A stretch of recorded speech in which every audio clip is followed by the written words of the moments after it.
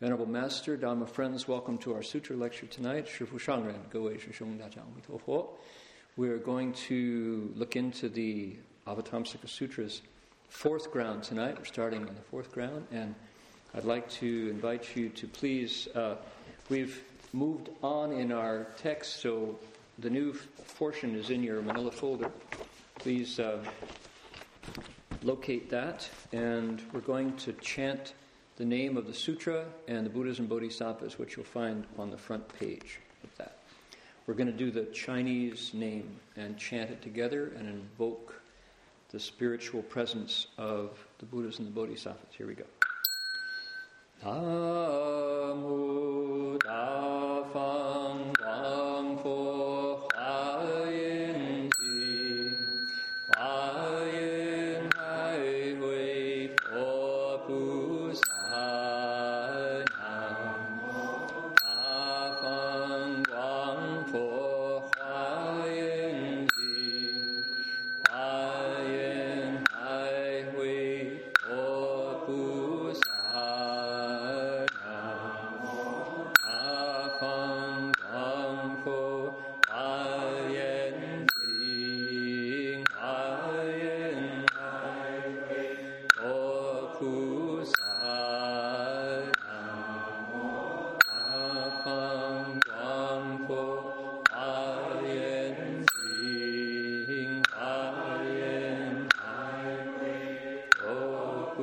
Sa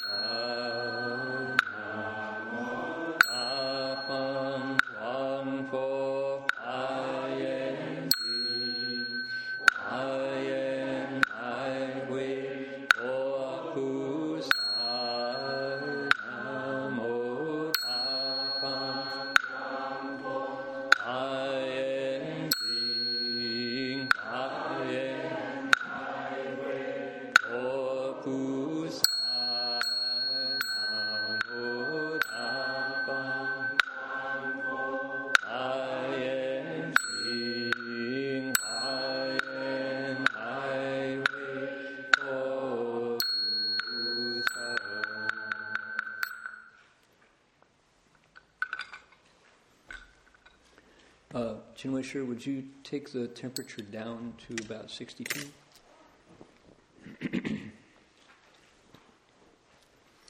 All right, now these pieces of text are on their way into our binder, but we're going to print out some more. So if you would all take good care of these, because they have a life after the manila folder. They're transiting into our binder with the first three grounds. So we'd like them nice and tidy. Good chance to practice mindfulness. All right. So, excuse me. This is indeed November 17th, Saturday night. We're here, Berkeley, California, studying the Flower Garland Sutra, the Avatamsaka Sutra. The Japanese call it the Keigong Kyo, and the Chinese call it the Huayan Jing. Are you opening those instead of closing them? What's that? Yes. Why don't you close them? Yeah, please. All right. Now, we're going to start with the title, and it's on the very, very top of the page, and we'll do that, the title and the name of the chapter and the Juan first. But I think I'll wait till everybody gets seated here. We've been working on this chapter of the Avatamsaka Sutra, the 10 Grounds chapter, for some time now. And we were on, it took us a long time to get through each individual ground, but we're not in, quote, in a hurry to finish. That's not the point, is to get done. We're hoping to go deep instead of fast.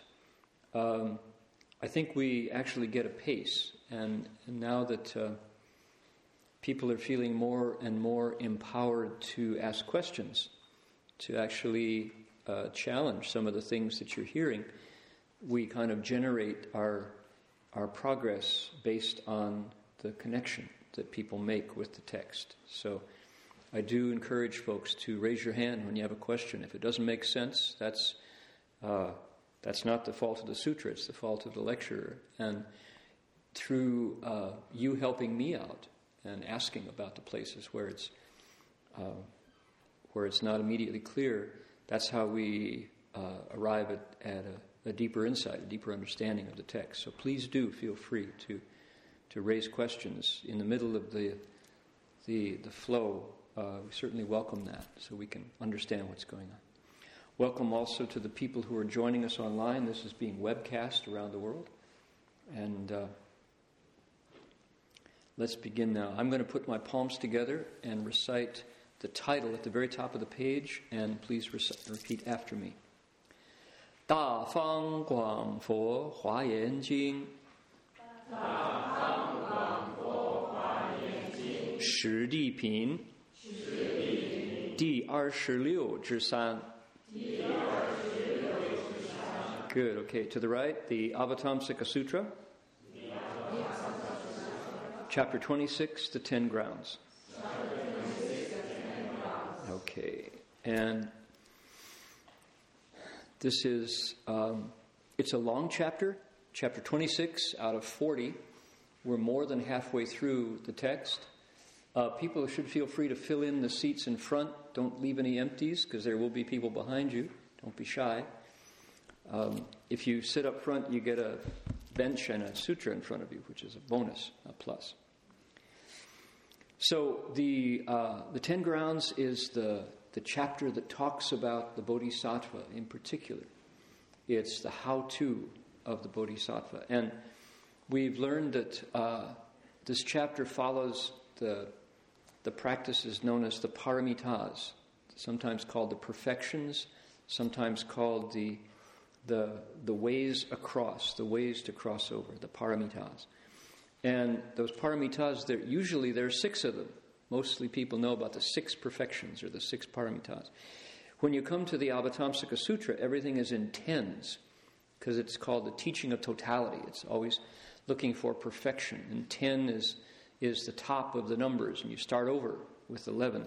It was 1, 0 to 9, add 1, it's 10, then you're back to 1. So there are 10 paramitas in this case, and the 10 grounds match the 10 paramitas. So the first ground, the ground of happiness, is talking about giving, the paramita of generosity, the perfection of giving, dana paramita. And the second ground is the ground that leaves defilement behind, and that's talking about precepts, an ethical basis of Buddhist practice. The third one, the one we just finished, was the ground of blazing, the ground of emitting light, sending out light, and it's talking about patience. We learned how the Bodhisattva is patient in the middle of all things. Here we have number 4, and it's talking about the 4th paramita, which is the paramita, the perfection of vigor, also known as strength, virya paramita. Virya in Latin is the same root that is, it's a Sanskrit word, but it shares the same root with virile, virility, strength, in other words, in Latin. So it's the paramita, the perfection of strength and the perfection of vigor. The Bodhisattva, after he is patient, or while he is patient, he has to keep exerting effort, keep trying hard to cross over from ordinary to extraordinary, cross over from this shore of samsara, birth and death, to that shore of nirvana, of beyond mortality, beyond birth and death. So this is the 10 grounds chapter 26, and we're on the 4th ground.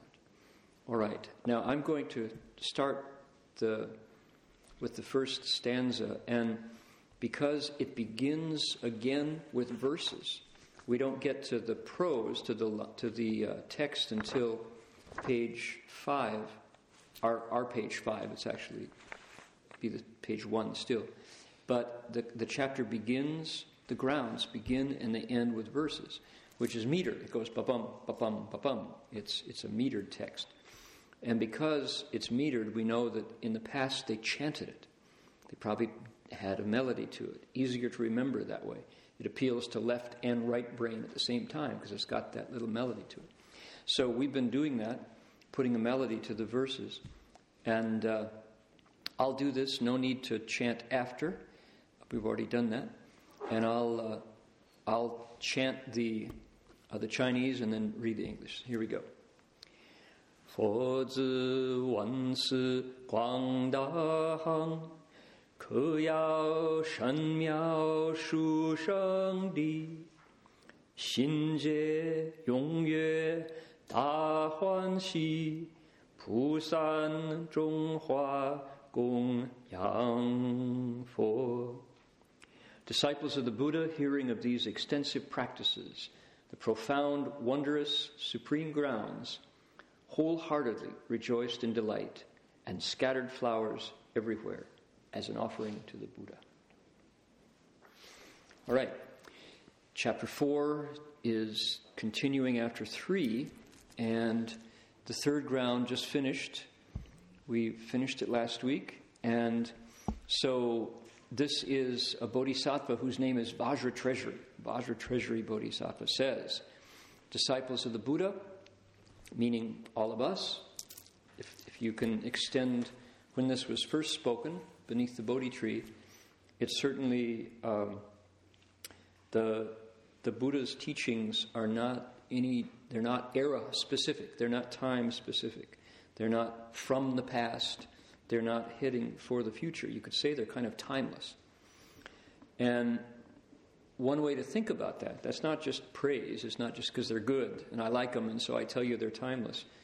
It's because the sutras arise from the human mind when it's made very quiet and very pure. The Buddha spoke the Avatamsaka from within, from inside. And when Prince Siddhartha, the historical Buddha, got pure and quiet enough, the Avatamsaka Dharma was available to him. He spoke it from within. So, how old is that? How do you date that? Year 1 is the time we wake up. So it's kind of like in there all the time, but we have to have sufficient samadhi to be able to recognize that text. And I think that's really a profound difference. It's not that this book was on a shelf somewhere and after the Buddha spoke it, or he had to go out and learn it before he told it to us. Not like that. It's already coded in, it's hardwired in the mind. When a certain stillness and purity connects with it, it opens. And it's available to be recited. That's a fascinating idea. What's it like? We have a lot of analogies for it today. For example, how much software do you have on your hard drive that you really haven't mastered? Probably a lot. Anybody a Photoshop expert? Right? Photoshop is deep. It goes forever, right? Probably most of us haven't even explored all of our Microsoft Word, right? It's just those menus go on forever. And if you have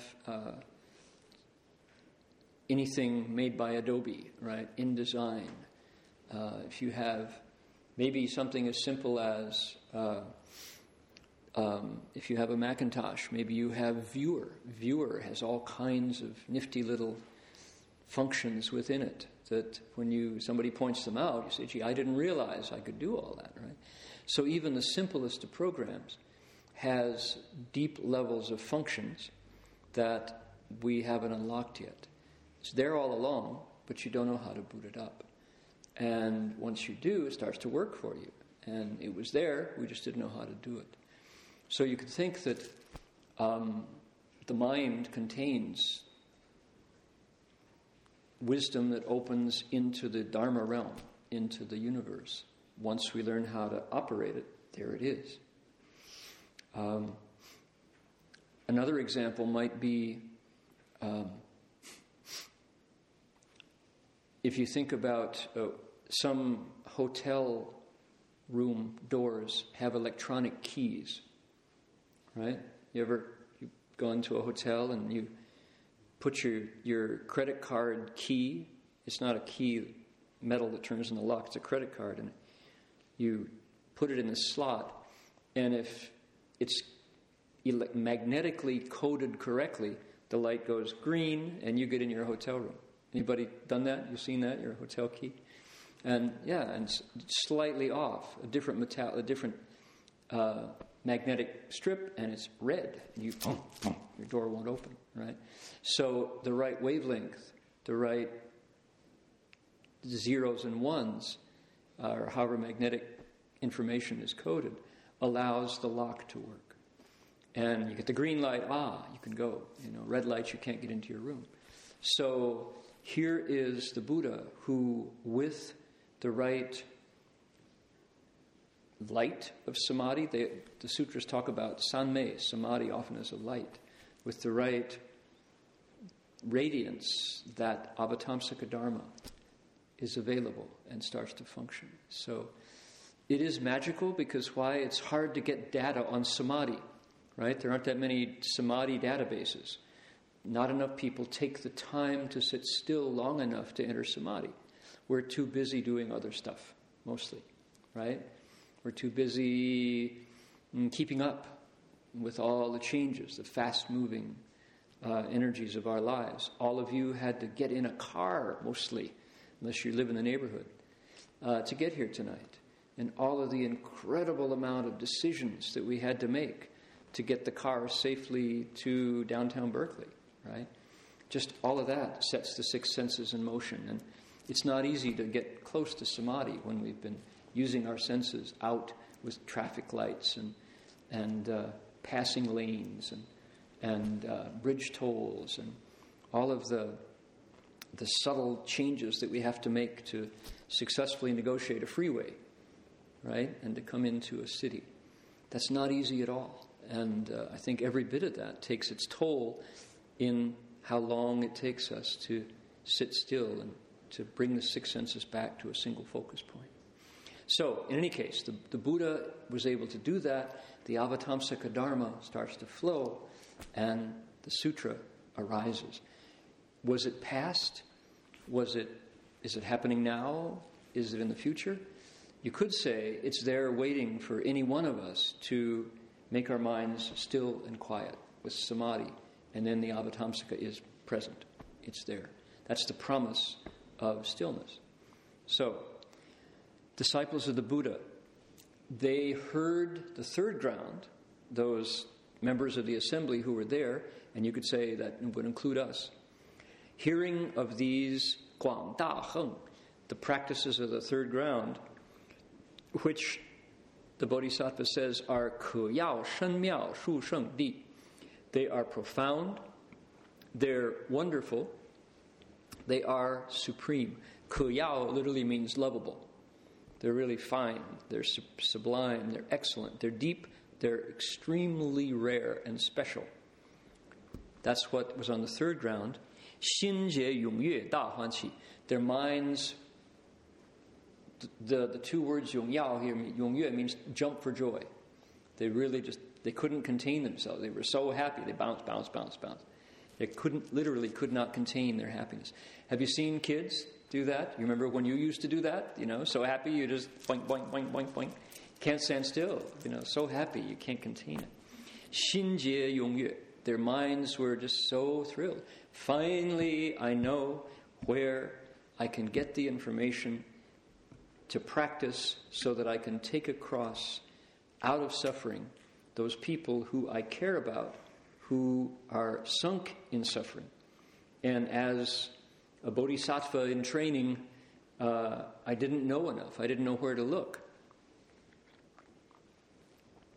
to say the right thing, to embody the right practice so that my mother, my sister, my brother, my grandparents, my kids, my teachers, my friends can get the Dharma and end their suffering. Now I do. I'm happy. Boing, boing, boing, boing, boing, boing, jumping for joy.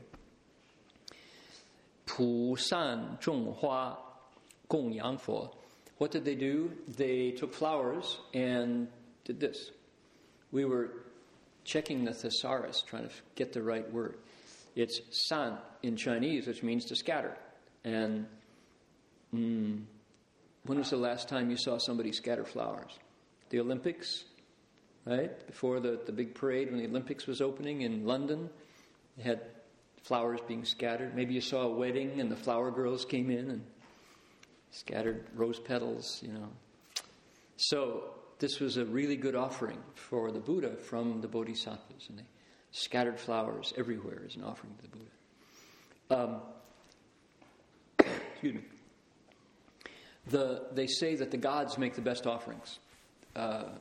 They have access to good stuff, for one, and with their blessings, the quality of the things they have, the flowers, the robes, the incense, the music, is the finest kind. And so they scatter those flowers.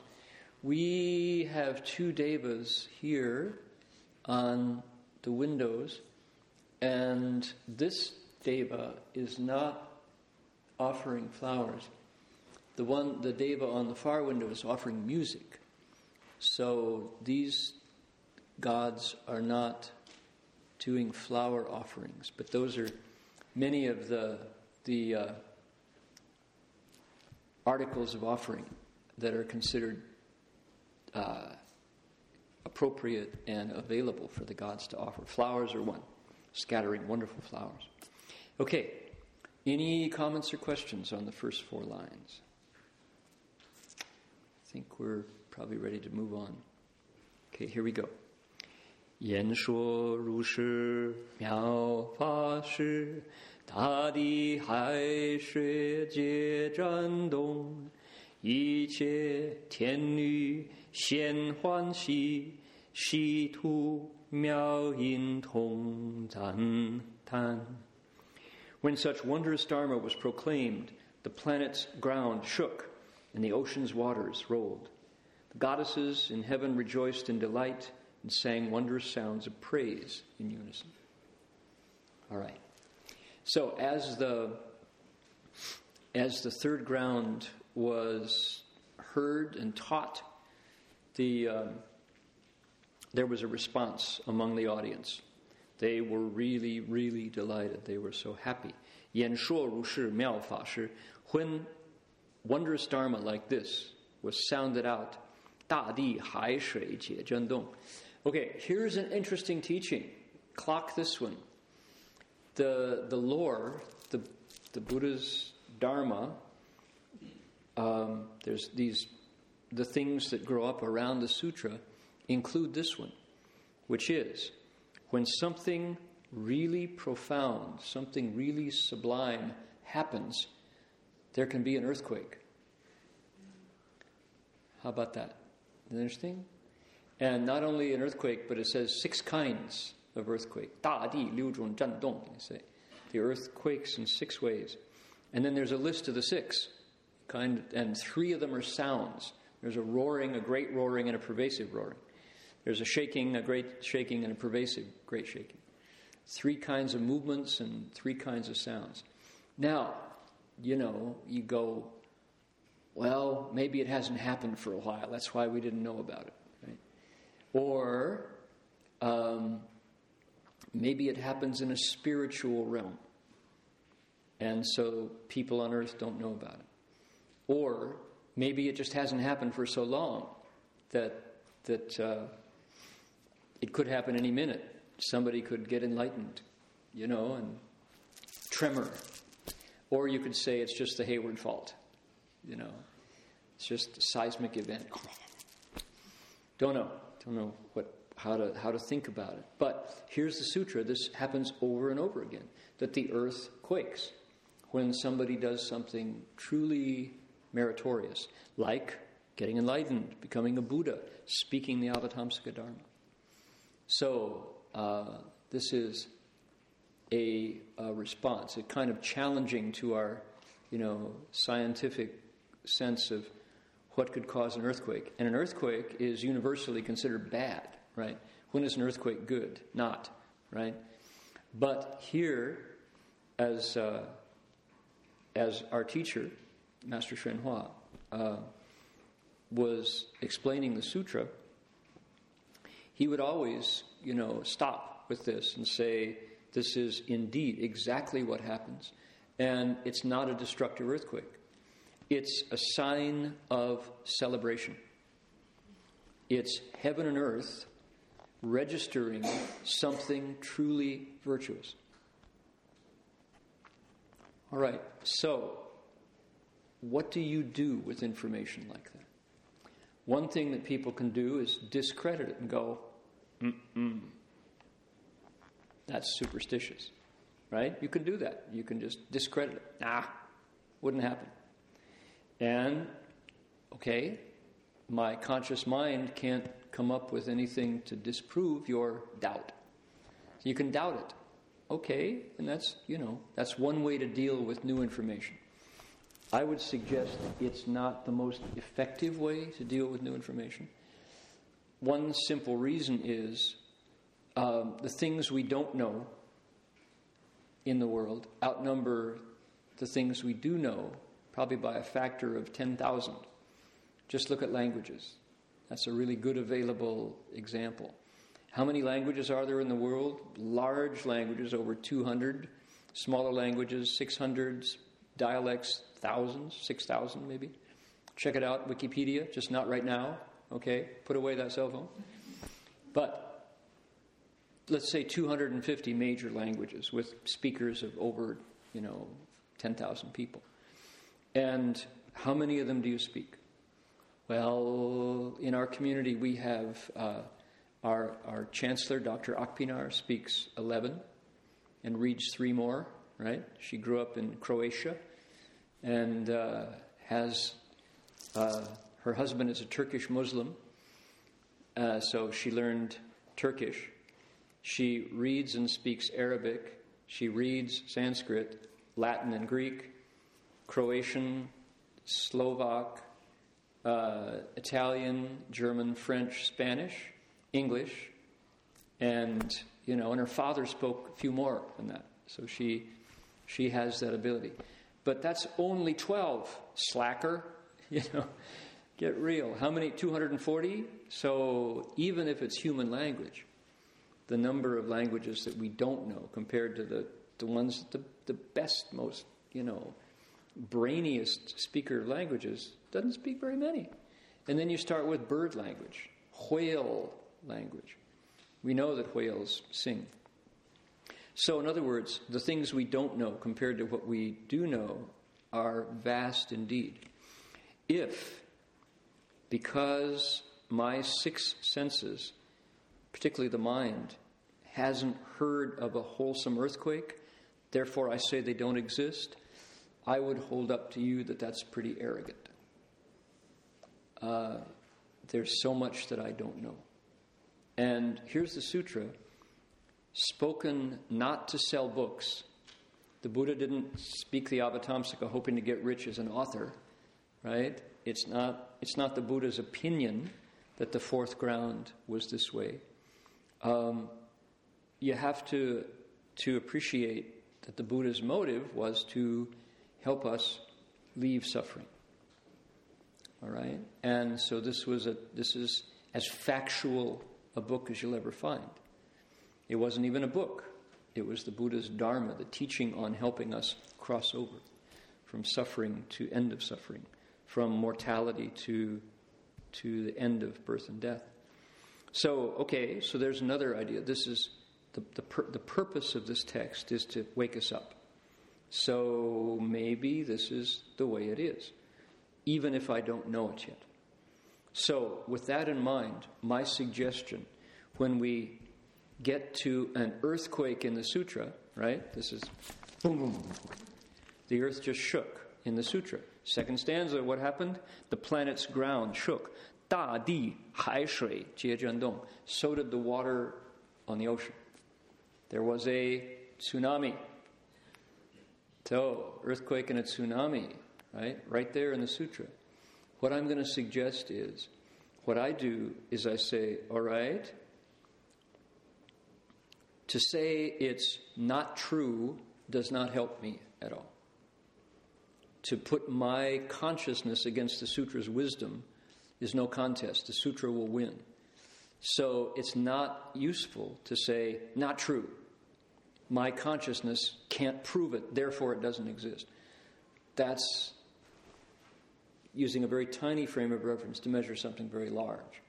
Okay, so that's not an option for me, is to say, I haven't seen it, doesn't exist. You can do that, but it's hard to grow. It's hard to learn anymore when that's my attitude. So I want to put that one aside. Another way to approach it is to say, I don't have enough information personally to verify this is true, but I take it on faith that the Buddha's intention is to tell me how things were, how they really are, so I'm going to suspend my judgment until I learn more. And the way to learn is to cultivate according to the text, to try to put it into practice and wait until I learn more about this. So I think that's intellectually safe, right? That is to say, I'm willing to learn more. I'll take it on faith, although you don't even have to say, take it on faith. I'm going to give the Buddha the benefit of the doubt and say, all right, I don't have to say right or wrong. I don't have to judge it as true or false before I will listen to it. Okay? And that's a big difference. Right? If I were to say another option, let's look at all three options. A third option would be to say, oh, it's in the sutra, it's absolutely true. I believe it 100%. Buddha said it, it's got to be true. Right? I think the Buddha would say, intellectually dishonest. He never said, believe it because I said it. That would be anandharma. The Buddha would say, believe it because you have found it to be wholesome and good and valuable. You can verify it. That way, then it's worth believing in. To say, I said it, therefore you have to believe it, that's not the way the Buddha taught the Dharma. So, until I have enough wisdom to actually see the earth quaking in 6 ways, which I believe is a visible thing when your eyes are open, when your wisdom matches it, until I get there, I'm going to suspend judgment. That's to say, I'm not going to put myself in the position to have to say, yes, it's true, no, it's false. But instead say, there's more to learn. There's more to learn. And I'll listen to it and hope to learn more. All right? So that's the second of 3 options. One is to reject it, one is to accept it uncritically. I'm saying keep your critical intellect alive and learn more. That way, I don't put myself in the position of judging the Buddha's wisdom with my tiny consciousness that can't even speak more than a handful of languages. Okay? So, that's one way to look at this. It's too easy to go, okay, the planet's ground shook, the ocean's waters rolled. Yeah, okay. What else? Okay, the goddess is in heaven. It's like run right by it as if it wasn't there. I'm encouraging people to engage the text. The earth quaked and there's tsunami rolled. Why? The planet was celebrating the virtuous action of speaking the third ground. All right. Here's another way that makes sense to me. If we are, let's say, soccer fans. Personally, I'm not a soccer fan. I'm a football and baseball and basketball monk, right? Person. Check that, right? Soccer never, when I grew up, there wasn't any such thing. We didn't do soccer. We don't play no stinking soccer. Yeah, football. We don't do football. Unlike the rest of the whole world, Boy, I spend time in Australia, and the Aussies do is footy. We do footy down there. Right, footy on the telly. The footy's on the telly. Right? Put the mushrooms on the barbie, we're going to watch footy on the telly. Right? So they do it, and they also do Aussie rules football, and they do rugby. Oh, in Australia they go nuts for rugby. So, anyway, I didn't do football. But I do know most of the world does. And when your team scores a goal, what do? You go crazy, right in the stands. You know, crazy. You make loud noises with your voice, and you jump up and down, and if you can find somebody from the other team, you beat him to a pulp, you know. That's traditional, I guess. So, people celebrate when something is meritorious, when something's good, right? If your country wins a medal at the Olympics, oh my goodness, right? Hong Kong won a silver this year in, was it badminton? Hong Kong, anybody remember? Don't check. Put that cell phone on. Hong Kong won a medal. I think Malaysia won a medal too, right? Big deal. Big deal. Taiwan won weightlifting and bronze, I think. That's really something. And when those athletes go home, oh my goodness, you know. So, the point is, in the world, victory, success, makes us spontaneously cheer. There's something about it. When your kid, if you have a kid, is out there on stage for the school play, you know, you applaud extra loud when it's your kid out there singing on the stage. And the point is that celebration happens, you could say, spontaneously. It's just a natural thing. When something as virtuous, as full of goodness, as the Buddha speaking the Dharma of the 10 grounds happened, heaven and earth, the sentient qualities in the universe, respond in kind. It's a good thing to hear about liberation. The Bodhisattvas are talking about getting free from suffering. That's a good thing. It's rare. It's the real path out of suffering. And not just for me, but for anybody who I am connected to, according to the sutra. That's a good thing. Heaven and earth goes, the earth shakes, the waters roll. There are sections in the sutra where, when the bodhisattvas finish speaking, flowers fall spontaneously. Okay, there's another one where you go, I'm not so sure. Haven't heard it being... Okay, here we go. There's a monk named Fa Zhang. He was a Tang Dynasty Dharma master, and he translated texts. He was a famous translator. He was the third of what is called the Huayan Zong, the Avatamsaka school's patriarchs. He lectured on the text, but it was the 60 Huayan, not the 80. He lectured on the first, called the Jin Huayan, the Jin Dynasty Huayan, Avatamsaka Sutra. The empress came down to listen to him. He was so good. He could lecture on that text. Shifu would say, 天化烂醉地用紫金莲. The heavens sent down garlands of flowers, and the earth put forth purple golden lotuses in celebration. All right, so here we have this incredible monk, Master Fa Zhang, Huayan Di Sanzu, the third patriarch of the Avatamsaka school, who took this text and did what we're doing tonight, right? He explained it. It was the earlier one. And the empress came. Wu Zetian came down to listen to him. And when he finished, they said there was a rainfall of ganlu, sweet dew, whatever ganlu is, right? Water fell out of the sky, sounds were heard, and the water that fell out of the sky was sweet. It rained sweet water. Now, okay, you go, right. You doubt it.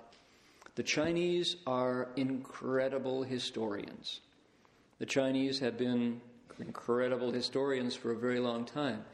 Eclipses, written right down. There is a date of every celestial event in China that's happened since the Han Dynasty, since before the Han Dynasty. The Chinese write everything down. That's why there's libraries and libraries in China. There's historical events that go back to the time of Jesus and 500 years before. So that event was recorded in the histories by non-Buddhists. A remarkable rain fell over many counties in China that was sweet. And everybody said, yeah, that's weird. I mean, it's really, yeah.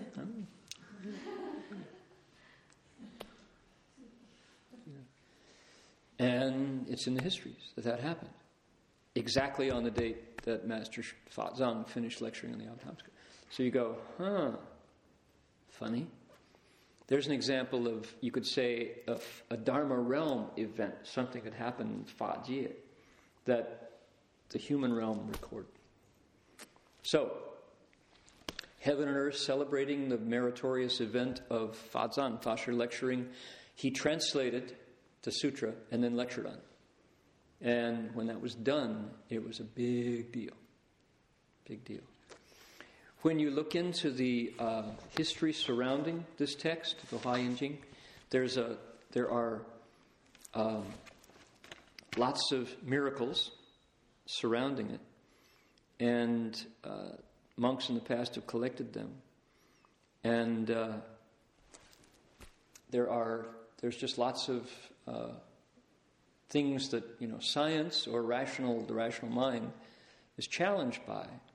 Doesn't mean they didn't happen, but it certainly stretches your ability to process. Okay, sometimes they happen in dreams. Now, I'm going to tell a story about somebody who will remain nameless. I won't mention that it was Gohua's dream, because Gohua is really not listening, right? So Gohua won't be embarrassed by this. You're not listening, right, Gohua? Okay, so her face is turning red up there. So here at the monastery, we lectured on the Di Zhang Jing, the Kshitigarbha Bodhisattva Sutra, the Earth Store Bodhisattva Sutra. And this was already, might have been 7 or 8 years ago. And Gohua, who recites that, I shouldn't praise her. I'm not going to. Close your ears up there, all right? So she recites the sutra every single day. And there are a lot of people. She's not the only one who does that, but that's a practice she's kept up for a long time, reciting the Earth Store Sutra, sometimes more than once.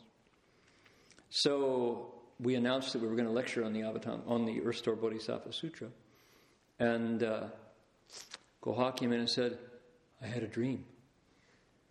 And she's not one to brag or even talk about. She doesn't talk at all very much. So her sister had to prod her. So Guozhen said, "Tell your dream." Okay.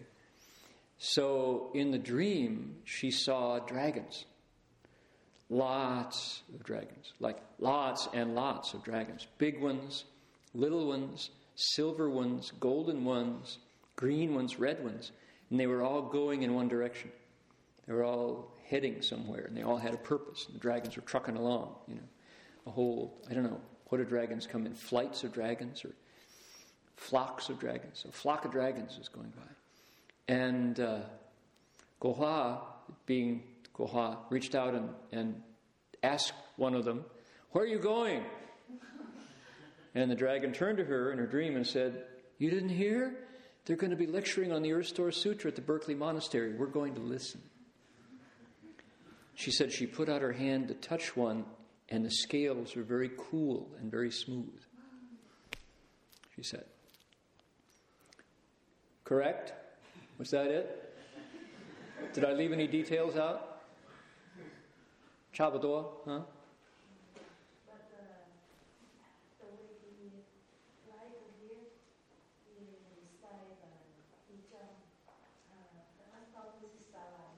The dragons were reciting Namo Di Zhang Wang. The dragons were reciting Namo Di Zhang Wang Pusa. And all the tree inside looked like a spirit, and something after he recited, and followed him to go together to hear and listen the story. Can everybody hear her? I can't quite hear Guohua.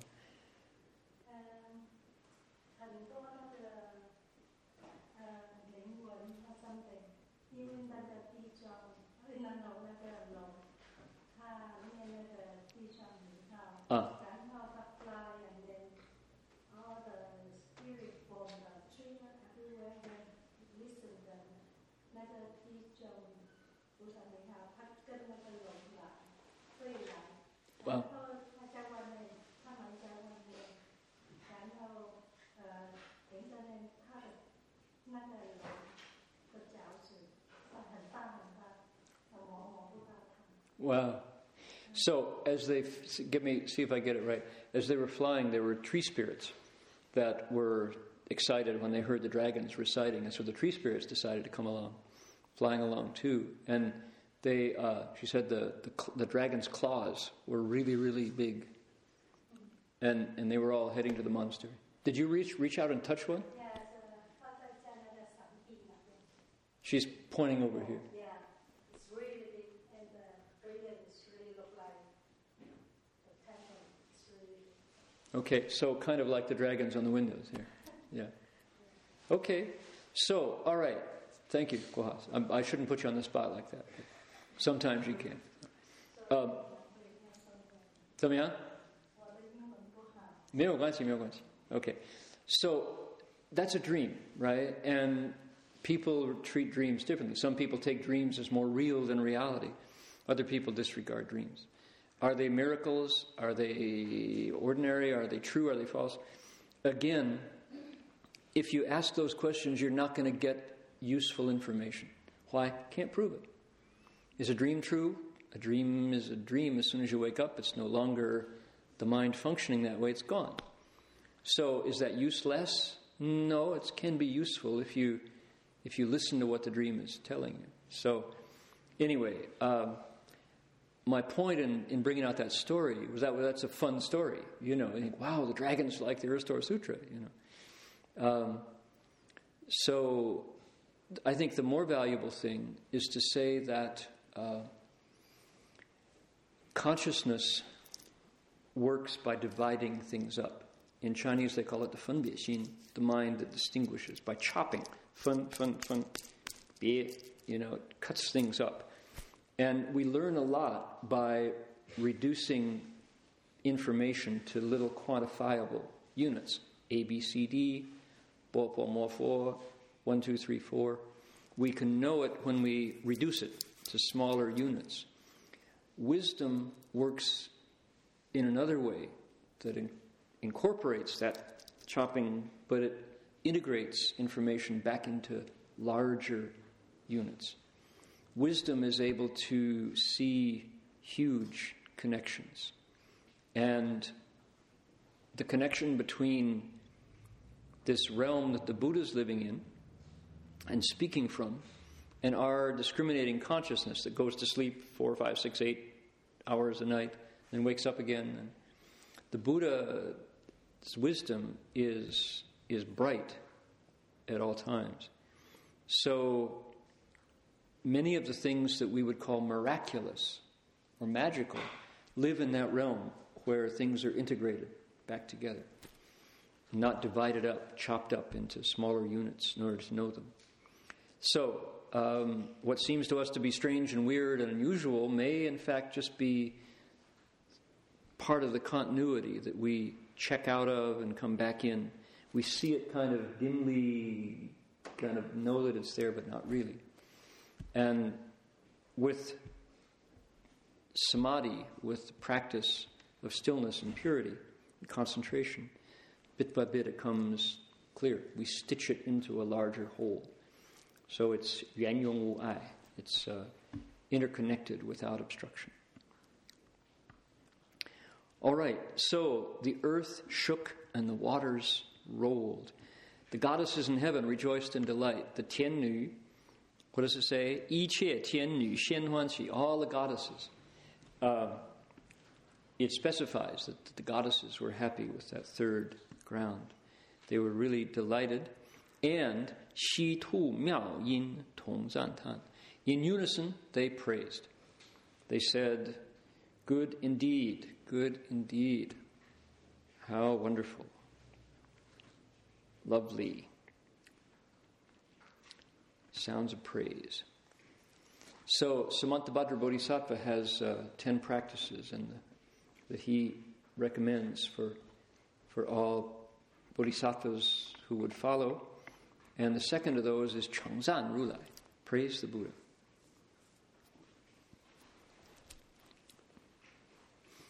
Is anybody tuned in to contemporary Christian music, CCM? Contemporary Christian music? Probably not so many here. Nobody listens? Nope. Contemporary Christian music is huge, huge genre. It's praise, about 90%. Songs about God and Jesus being very good. And it's new. There hasn't been this, hasn't been a commercial thing where young people can get a band together and sing CCM, contemporary Christian music. And if you live in the Bay Area, you don't get to hear it very much. There's not even a station. You have to go searching on your FM dial to find it. But as soon as you head through the tunnel into Contra Costa County, it starts to pick up. As soon as you go out to Sacramento, it's hard to get rid of it. It's hard to not listen to it. If you head over the Sierras and you're now in Nevada or Utah, it's everywhere. This is an important genre now. And just to point to it, because, most of us living here would just be totally oblivious, didn't know it even existed. But contemporary Christian music has its stars and its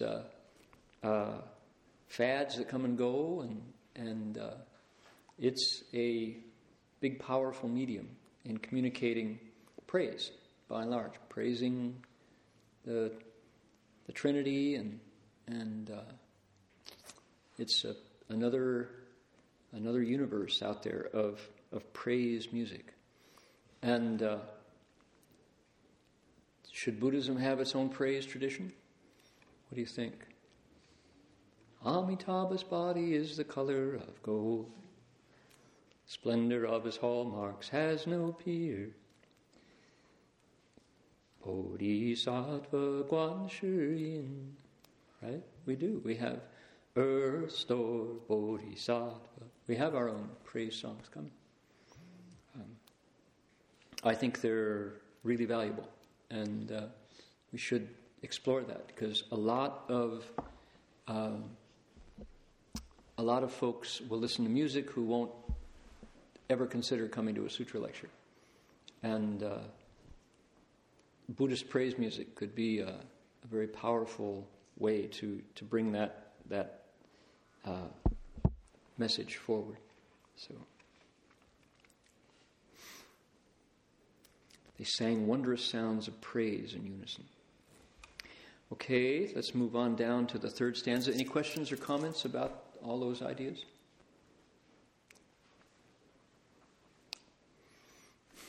Okay, here we go. 自在天王大心性，于摩尼宝供养佛，赞言佛为我初心，言说第一功德行。The god Ishvara was very happy and sent down mani jewels like rain in offering to the Buddhas. He praised them. The Buddha has appeared for our sakes to explain the foremost practices of merit and virtue. Okay, I'm going to make a change here. I think it should be he praised him. Oh, Buddhas. Okay. Let's see here. We got a number problem in our text. He sent down mani jewels like rain, an offering to the Buddhas. Probably should be to the Buddha, and then he praised him. The Buddha has appeared for our sakes to explain the foremost practice of marriage.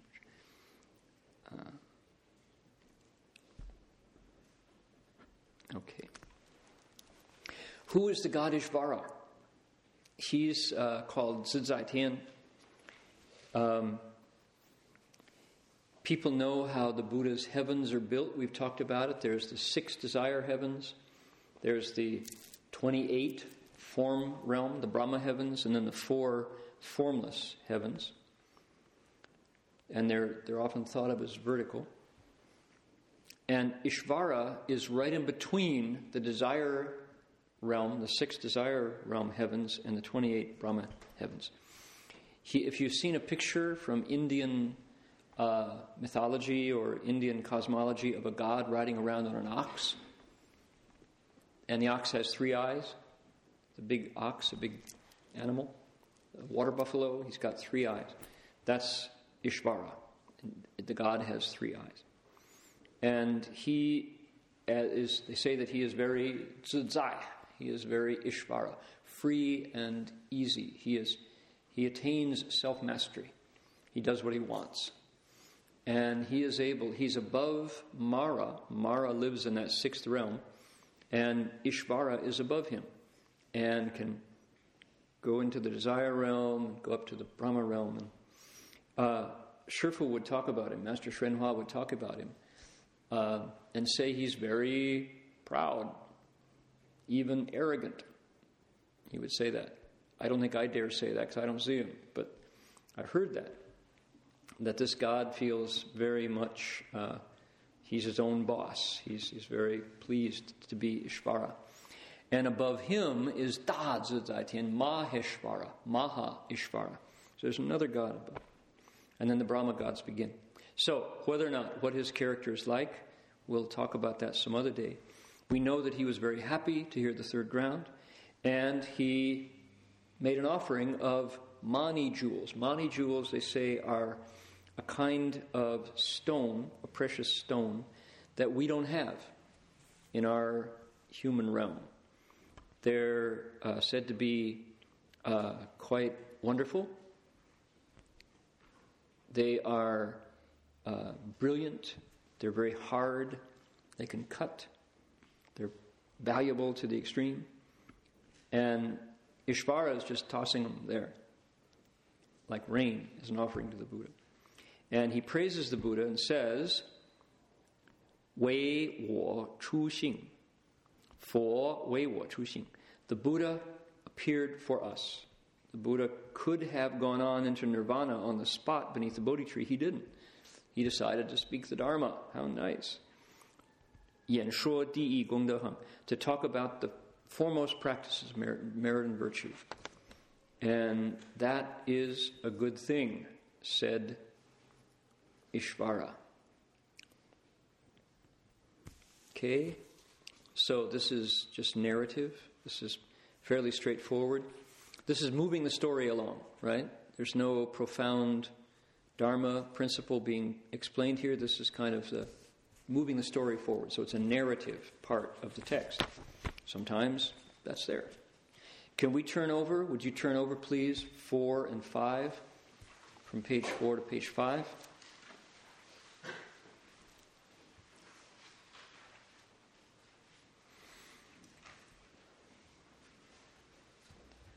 We're still listening to Ishvara, the god, speak. Okay, here we go. 如是智者诸第一，于百千劫甚难得。我今忽然而得闻，菩萨圣恒妙法音。In 100,000 eons, it's hard to get to hear principles such as these, the grounds of the wise ones. Now our chance has come, and we can hear the wondrous Dharma sound of Bodhisattva's sublime practices. All right. Ishvara, his voice, he's really good at talking how much he enjoys hearing about the 3rd ground. In 100,000 eons, it's hard to get to hear principles like these, the grounds of the wise ones. It's not often you get to hear the 10 grounds spoken. But now our chance has come. 我今忽然而得闻, all of a sudden, he says. 我 here is not me, it's us. This is plural. We now, at this moment, suddenly, get to hear them. 菩萨圣恒妙法音, the wondrous Dharma sound of the Bodhisattva's sublime practices. What would that be? That would be the Four Noble Truths, the Eightfold Path, the 12 links of conditioned arising, the 6 paramitas, the 10 paramitas, and what we're going to find in the fourth ground, which is the 37 limbs of enlightenment, also known as the 37 wings of awakening. That's the heart of this ground coming up. It's amazing. These practices, these wondrous bodhisattva practices. What are they like? I'll tell you in a minute after we recite one more stanza. Okay, so hang in. Don't go away. Here we go.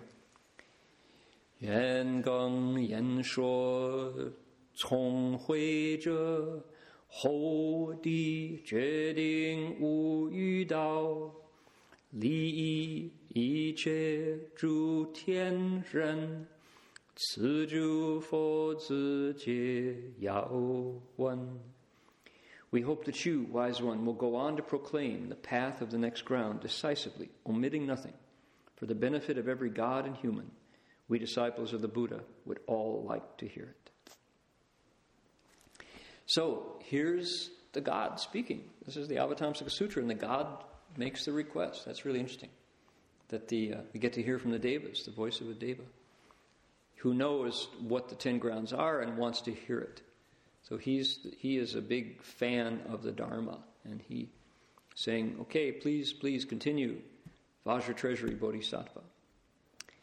What does he say? We hope that you, wise one, will go on to proclaim the path of the next ground decisively, and don't leave anything out. 利益一切诸天人, to benefit all of the devas and the humans here. 此诸佛子皆要闻. We, disciples of the Buddha, all want to hear what you're going to say. Please continue. All right? Now, what are the 37 limbs of enlightenment, 37 wings of awakening? They have different names. They are lists of dharmas. There are 37 in all, and we're going to find out what they are in detail, one by one, as we go into the fourth ground. Now, let's take a step back. What happened in the third ground? In the third ground, the Bodhisattva in the third ground woke up and started to see through the surface of things. He saw that everything moves on. Nothing lasts. And that's a freak out. I mean, that's really scary when you see that the things you thought are solid are not solid. The things you thought are dependable are not dependable, including your body, including the planet, including your relationships. They don't last. And the Bodhisattva, because he had enough wisdom, or she had enough wisdom, was able to balance in the middle of that and not get depressed, not go out and party until she lost consciousness, in reaction, not get scared. Instead, the Bodhisattva said, wow, that's true. I understand that's really the case. And I can live with that and not attach to things. But the living beings, the people who I'm connected with, do not have that much wisdom. When the things they love and hang on to start to break up, they're going to hurt like crazy. There's a lot of suffering involved in the nature of all conditioned things, all things that are made up of components. So, I've got to wake them up, he said, she said. That's the third ground. The Bodhisattva resolves to find out how to wake people up. What's the conclusion? Buddha Dharma. Buddha Dharma is what the Bodhisattva decides to learn. He decides to go find someone who can speak the Dharma. Anybody who can speak the Dharma. And decides that he'll give anything if he can learn even a single line of Dharma that will help him or her purify their Bodhisattva practices, to get better at it. That's the values that the Bodhisattva in the third ground talk about, right? Different values than most of us. Right? Wants to hear the Dharma, to give anything for it. So, what happens in the fourth ground? Gets to hear the Dharma. The fourth ground is the list of techniques, these supreme practices that the Bodhisattva learns in order to teach. They're called Sanshi Qi Daopin. Sometimes called Sanshi Qi Puti Fen Fa. The 37 limbs of enlightenment, the 37 wings of awakening, the 37 shares of the path. They have all these different names. And it's a list of practices. So we'll find out when we get there, and we'll unpack them one by one. But they're fascinating. They're things that you can do with your body, mouth, and mind to help you wake up and to help others wake up. And it's kind of like, what's it like? Kind of like a school curriculum. You say you want to get a master's degree. Well, here are the courses you need. Here's the tuition you have to pay. Here are the books you have to read. Here's the tests you have to pass. And at the end of all that, you get your MA. And you are a master of arts, master of science, master of business administration, MBA, right? If you decide you want to become a letter carrier, a mail woman, right? Mailman, letter carrier. What do you have to do? You show up, you get the little handbook, and they say you got to pass these tests. If you qualify, you can carry letters for the U.S. Postal Service. So you go, okay, I have to learn this stuff and pass the test. Now I can carry letters. And it's the same thing. The Bodhisattva says, I want to learn the Buddha Dharma to teach living beings. Okay, try this. 37 limbs of awakening. Let's start with the Four Noble Truths. Here they are. What about the 5 roots? What about the 5 powers? On and on. So, 37 of them, we'll find out what they are one by one. Coming up.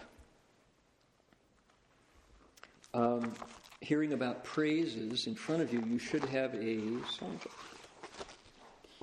Could you turn to page 12 in your songbook? Thought since we're hearing about contemporary Christian praise music, we do actually have contemporary Buddhist praise music as well. And you're going to make some.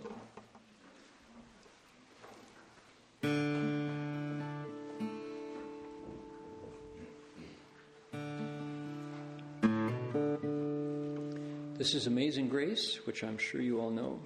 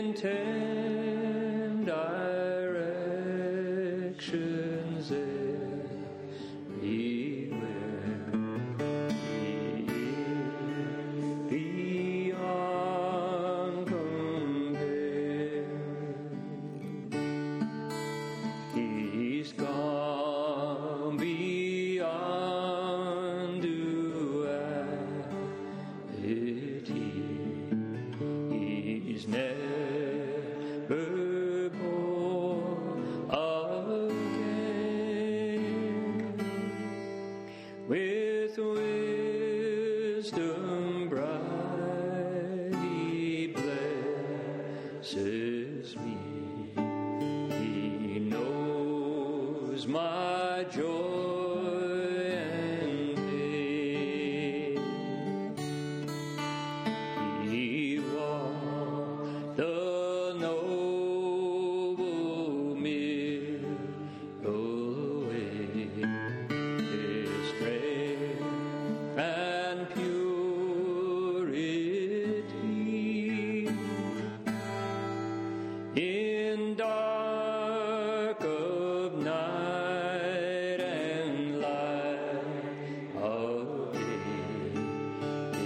His kindness touches me.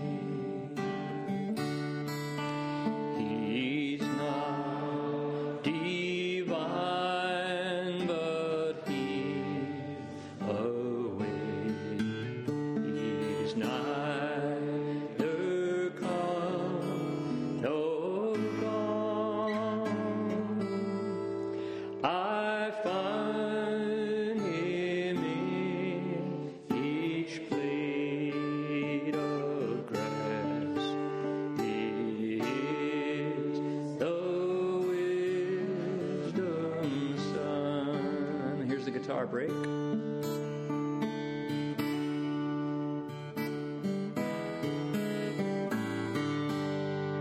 we go, last verse. I've searched around this whole wide world, and now I can declare you'll never find a wiser one than Buddha anywhere. Last two lines again. You'll never find a wiser one than Buddha anywhere.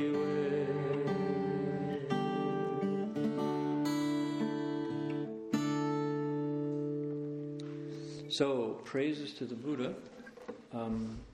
We need more of those. But it has to be real. You have to feel that wish to praise before it communicates. Could I ask you all, please, to kindly put this in order, slip it back in that manila folder, because we have to bind them in the binder and add more pages, and we'll pick those up later. Now, we're going to end at 9 o'clock tonight because yours truly has to get in a car and head south at 5:30 in the morning to Gold Sage tomorrow down in San Jose, because it's the Emperor Liang's repentance time. And before everybody bows the Emperor Liang's repentance, we're going to transmit the Eightfold Precepts, the Bhagwan Saitya. And that starts at 7 a.m. So if anybody wants to hustle home and get ready so you can take the Eightfold Precepts and bow the repentance, we'll give you a head start at 9 o'clock. I'll be going down in the morning, and I want to make sure that my brain is awake and my eyes are open before I try to transmit the precepts and then explain the sutra down there. So that's going to be at Gold Sage on Clayton Road down in San Jose tomorrow morning. Then we'll be off. I'll be back for lunch, so there'll be 4 monks here for lunch tomorrow. Hint, hint, in case their fridge is empty. I don't know. I'm sure that'll all work out just fine. And I was told that one of the students from Salesian High School who came here on Friday morning is missing her cell phone. So, if anybody has found a cell phone among the meditation cushions or around, we know whose it is. All right? We just learned that it was missing. So, if we all could look around left and right and see if there's a loose cell phone floating around, that would be appreciated. Tomorrow at 4:30, not 5 o'clock, the nuns from Aloka Vihara are coming. Sister Nanda Bodhi and Sister Santachita to do their monthly Dharma afternoon. There's a chance to drink tea with them. Usually at 5, they're moving ahead by half an hour, 4:30. And they will be speaking Dharma here, and it's particularly from the perspective of religious women.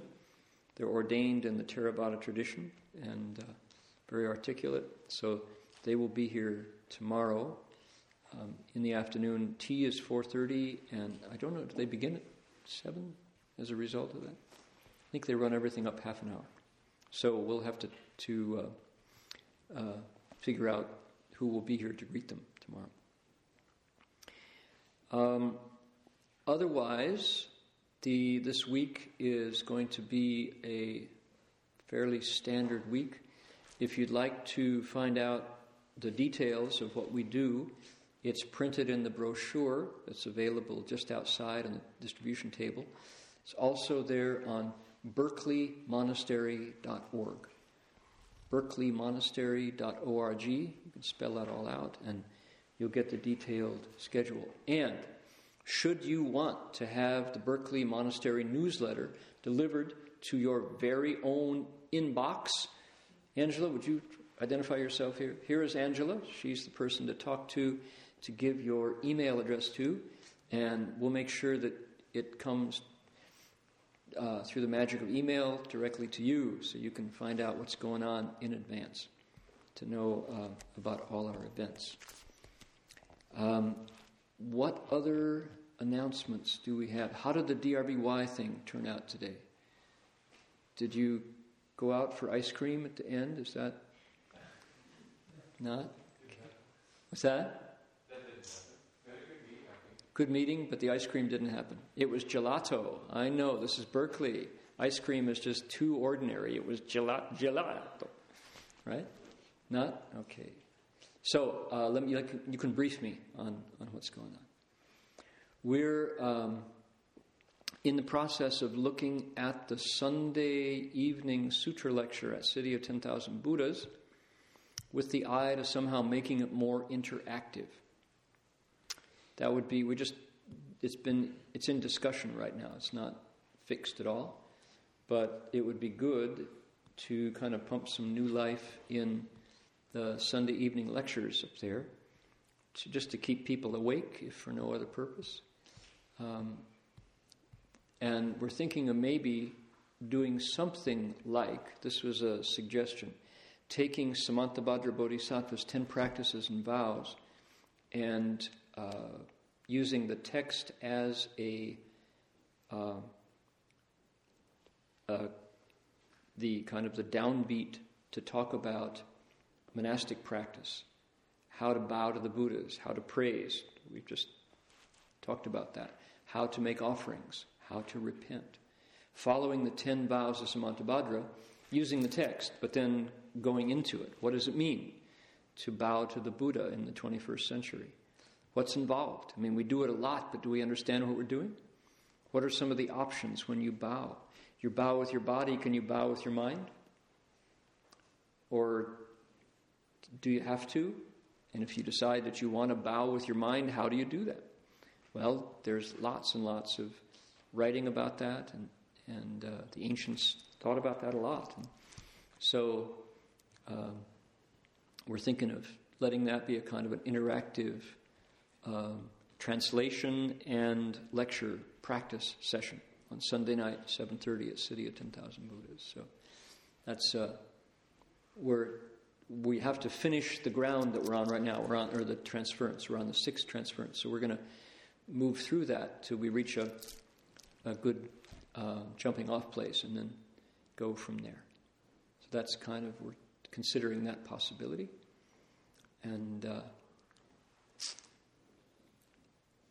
the clock is ticking, and we're going to try to figure out how to manage my being away come January, because I'll be traveling again to Australia, and we want to make sure that the sutra lectures on Saturday night carry forward. And we've decided that Ajahn Guna will take the first week, and then Chinwei Shi will take the second week, and then Goshun Shi will take the third week. And when Daxing comes back, the fourth week will be entirely in Italian. So maybe not. Maybe that's not the best way. But we need to figure out a way. Somebody said, well, you can just lecture in Australia and we'll Skype it back. If I appeared on a screen here from Australia, I think the attendance would probably... We can watch a TV at home, Dharma Master. So it's better to have a live lecture, a breathing instead of virtual live lecture. And so we have to figure out how to do that.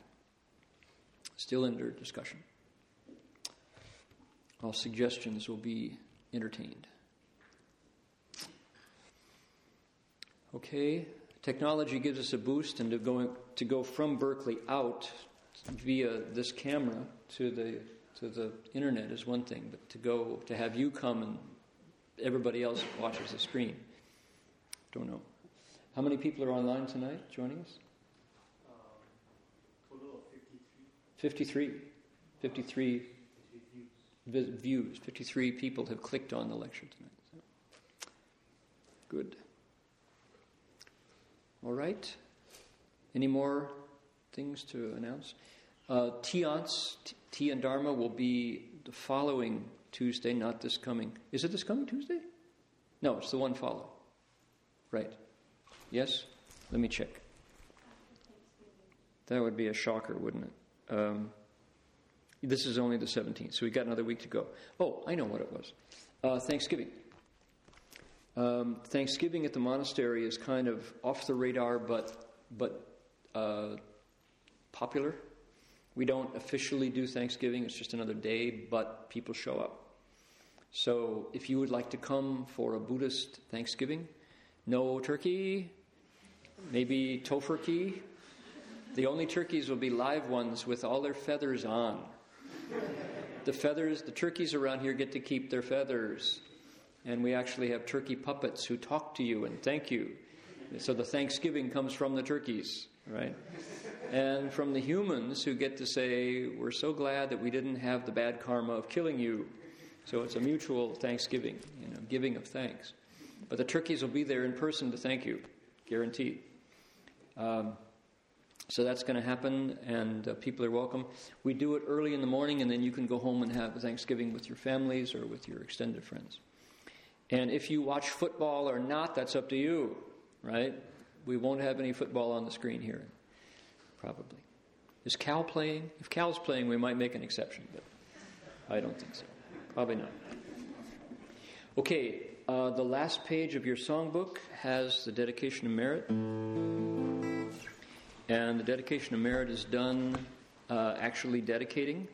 We make a wish to send out the goodness that comes from being together with wholesome Dharma friends to do good deeds.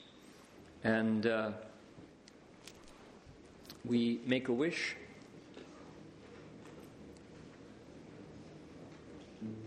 we're glad that the rain is falling. Nancy Lee, our old Dharma friend Nancy, passed away in Taiwan. Nancy was our self-appointed flower lady for a long time, and much beloved around here. And her son came to let us know that she peacefully passed away in Taiwan. So those of you who remember Nancy, if you'd like to send goodness her way, I'm sure it would be appreciated. Her Paiwei is in the Rebirth Hall. So please do make a wish, and we'll send it out together with our minds in unison. Here we go.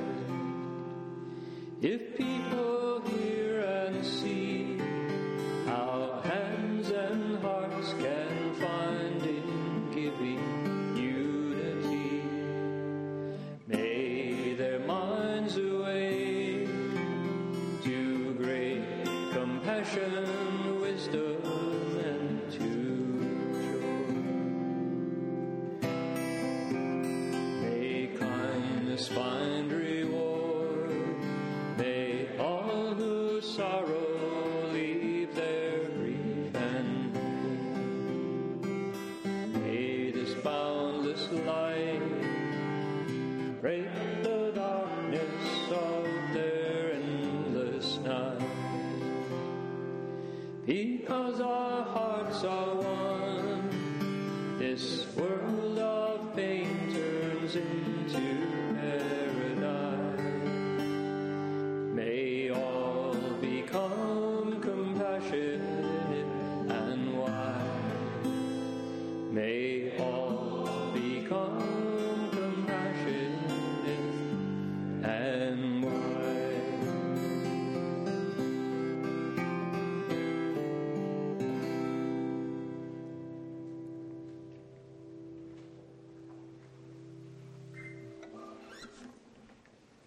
Right.